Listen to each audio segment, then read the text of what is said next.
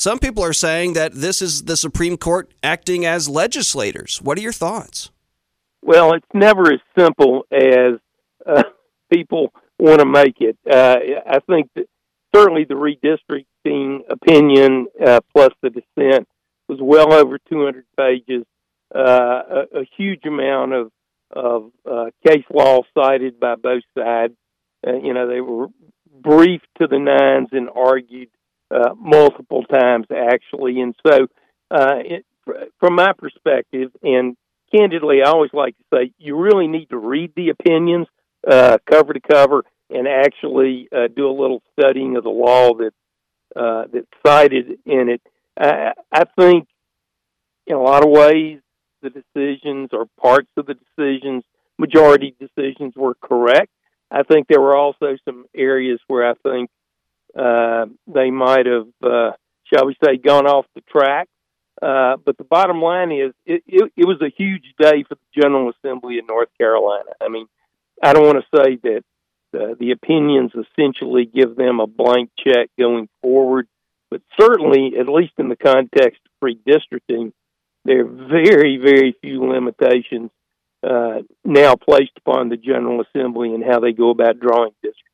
We'll talk about the going off the tracks in a second, but first, you said something about how the dissent statement was several hundred pages from someone who's been a Supreme Court justice. What does it mean when, instead of a few pages, you write several hundred?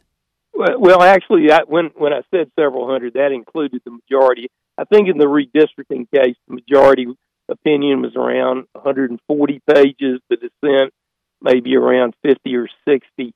Yeah, that's a lot of writing for a dissent, but the two opposing sides of the court have very, very different perspectives on not just the bottom line, but how those decisions were articulated. And I think they want to put it out there for posterity, if nothing else. If you're writing that dissent, you want to make your case on why you think the majority was wrong. And you think if it's a super long dissent more than usual, it probably seems they have stronger opinions, is kind of what you're saying? Well, certainly, I don't think there's any question that there are extraordinarily strong passions and feelings on both sides in these cases. But they also involve a multiple number of issues. You don't just answer a bottom line issue. You have to explain and cite authority for your perspectives, whether you're writing a dissent, whether you're writing the majority. So, both justices, Chief Justice Newby, who wrote the majority, Justice Earl, who wrote the dissent in the redistricting case, they want to make sure that what they say is as thorough and complete as possible. Talking with Bob Orr, a former North Carolina Supreme Court justice, about some decisions that were handed down on Friday. You said earlier that in some ways we kind of got off the rails here with these decisions. What do you mean by that? Well, I'm a little concerned in the sense that at least one particular aspect of the argument on redistricting dealt with the free elections provision in the state constitution. And what I thought was one of the most important questions asked at oral argument was, okay, even though the free election clause does not specifically mention fair elections, are you arguing, this is the question to the legislative attorneys, are you arguing that fairness is not required by the Constitution in North Carolina?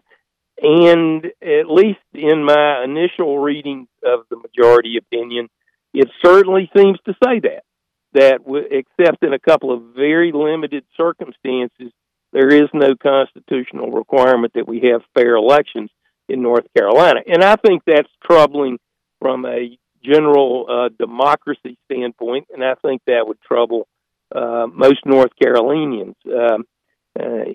Elections and politics are rough and tumble, but we expect to have fair elections. And if that's not a requirement of the Constitution, I think that's something to be concerned about.